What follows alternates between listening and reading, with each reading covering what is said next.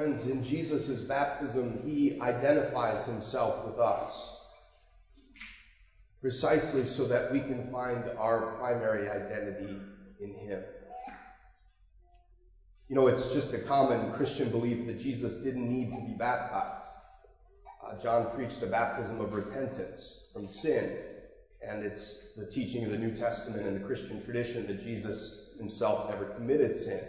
So Jesus technically didn't need to be baptized, and yet he was. And so throughout the Christian tradition, various thoughts on that have been thrown out. He was consecrating water, all water for its own sacred purposes. He was setting up the trajectory of the sacrament of baptism and doing what he was going to ask us to do after he had left. But one of the things I think that Jesus was doing at his baptism was he was identifying himself with us as sinners, precisely so that we could see our primary identity in him as his sons, as the sons and daughters of our beloved Father. And so this question of where's our primary identity, right? It's a modern, very important question. Like, where do we get our identity from? People identify themselves in all sorts of ways. And this feast, I think, invites us as Catholic Christians to say that no matter how important all the sources of our identity are, that the primary one is that we are united with Christ as beloved sons and daughters of our Heavenly Father. That is our fundamental orientation. That's our fundamental identity as believers in Jesus. And so I wanted to kind of draw out a couple implications for this, for our own spiritual life. The first is this. I want to make kind of a renewed appeal for the importance and the beauty of infant baptism. You know, it was kind of just taken for granted in much of Christian history, right, that we baptize infants. There was a movement away from that in the Protestant tradition. In fact, the Baptist tradition gets much of its origin from kind of an aversion to infant baptism, the idea that as an adult, I should only when I'm old enough to make a firm profession of faith on my own can I do that, right? So, but for the most part, throughout the Christian tradition, the baptism of infants has been kind of taken for granted. But there's a kind of new movement that I've heard from a ton of parents, young parents, that say some version of this. I'm not going to impose a religion or a religious tradition on my child. I'm going to let them decide when they come of age to make that determination for themselves. I've heard this a lot. And my very gentle but hopefully provocative response is, are you going to let your child determine if they go to kindergarten? Are you going to let your child determine how late they stay up at night? Are you going to let your child determine what they eat? Right? And of course, the answer to that is parents impose all sorts of things on their kids. Right? And the reason parents impose things on their kids is because they believe it sets them up for some kind of success. Right? It provides in some area of life an advantage. Right? It plants the seeds of something that we all know that in time they can reject. Right? A child, you can impose a good education on your child, right? And they can reject it later on. You can impose good eating habits. They can reject it and eat it Taco Bell every day, right? You can set them up for a good sleeping habit as a little child, and they can play video games till 4 a.m., right, in adolescence, right? We can plant these seeds and it can be rejected. But the idea is that we impose on our children from the beginning what we think our advantage is to them. And I don't think that the spiritual life is any different. Baptism is the infusion of God's grace, right? It sets the little infant up from the beginning of their life with this primary identity as united with Christ as a beloved son or daughter, right? I like to reflect on this, that I hated kindergarten. Okay, my mom tells me that I screamed every day for 30 days the first month of kindergarten. I hated it. And I never could understand it because I met Mrs. Seibert later on. She's the sweetest woman ever, kindergarten teacher. So I don't know what I was scared of. But you know what never occurred to my mom? To say, Jeremy, what do you want to do for school? Okay? That never, ever occurred to my mother. Okay? No, you're going to school because school is what you need to flourish in life. Right? This is true, I think, in the spiritual life. Right?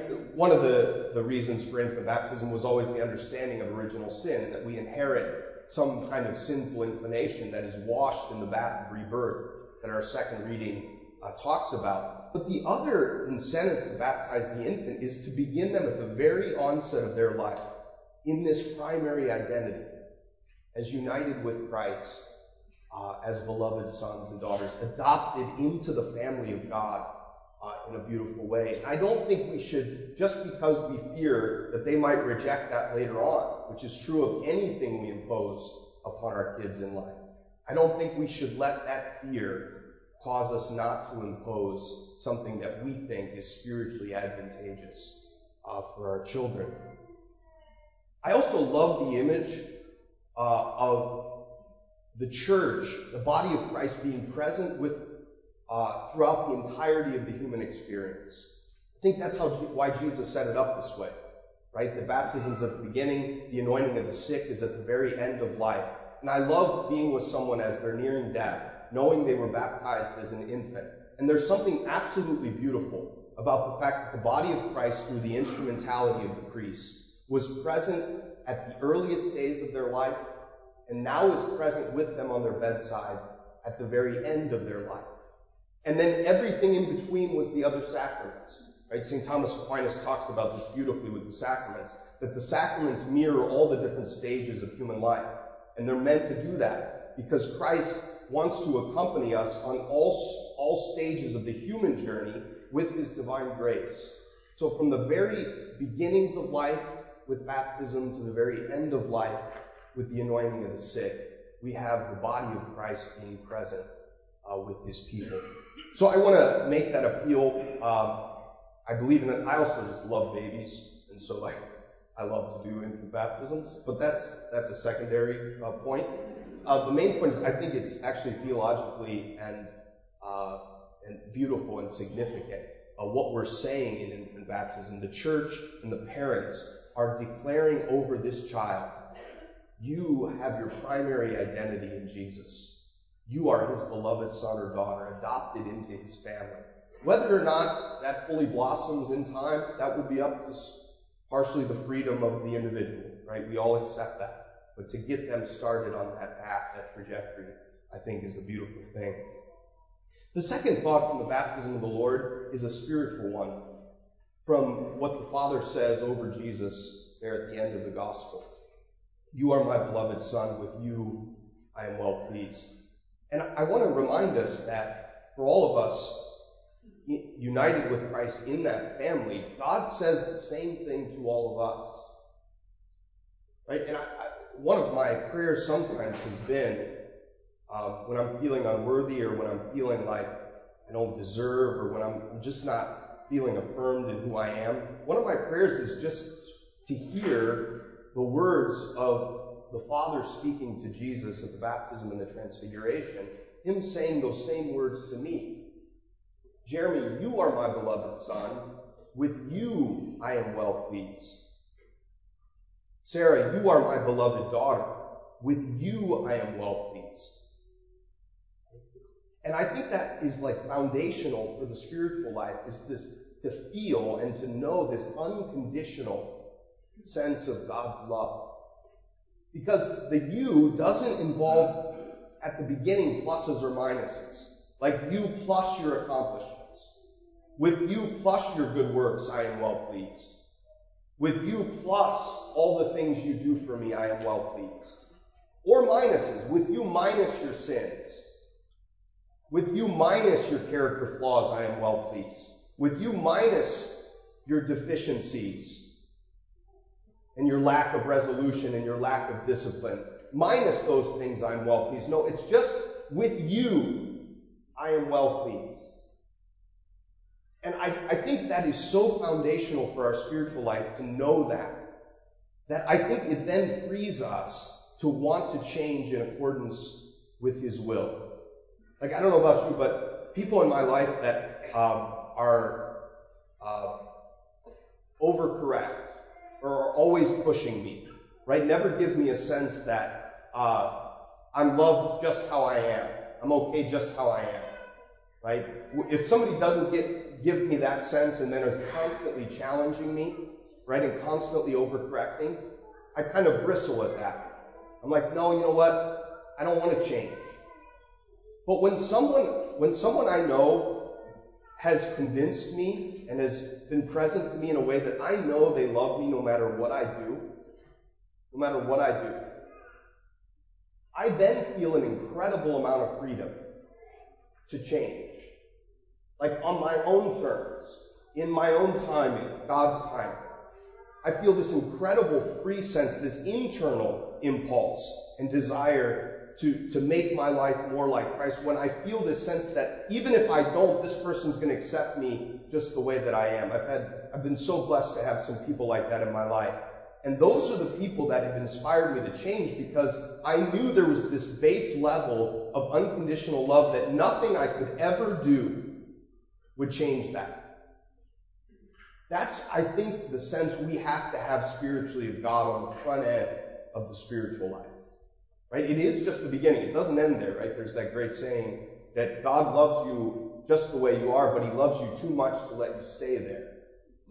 Right? But that first part is important. He loves you just the way you are. And if we don't have that sense, right, sometimes we do things in the spiritual life that are not driven by kind of an internal desire to change with God's grace, but rather this distorted sense of impressing God or feeling unworthy before God, right? All that other stuff that can come with it. If we don't have that first sense, I don't think we often have the freedom of that second part of the equation. God loves you just where you are, but He loves you too much to let you stay there. That comes naturally if we have the foundation of the first sense. So I would invite you, if you've struggled with feelings of unworthiness, inadequacy, right, insecurity in life, in the spiritual life, let the Father speak those words to you in prayer. You are my beloved Son. With you, not plus or minus, with you I am well pleased. Right? Sarah, you are my beloved daughter. With you, not plus or minus, with you I am well pleased.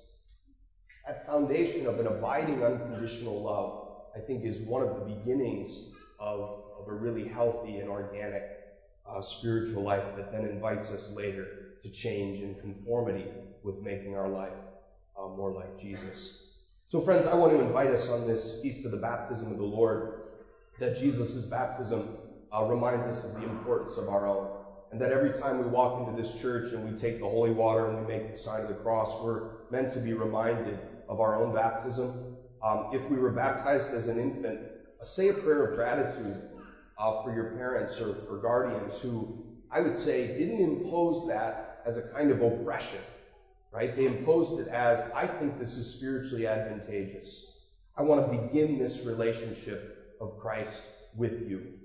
It'll have to blossom in your own time, with your own freedom, right? But I want to begin that relationship with you. And then spiritually, let's allow God to speak to us the affirming, unconditional, abiding love that He has for us, that then frees us to change and to be challenged by His demands.